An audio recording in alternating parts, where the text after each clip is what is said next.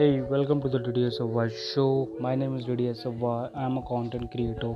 I help students to learn Python programming on social media on Insta, Facebook, Twitter, LinkedIn, etc. This podcast, the DDSFY show, is all about to learn Python programming in the best and easy way by me, DDSFY. Let's start this episode. In this episode, I will tell you about difference between single equal to and double equal to in Python programming.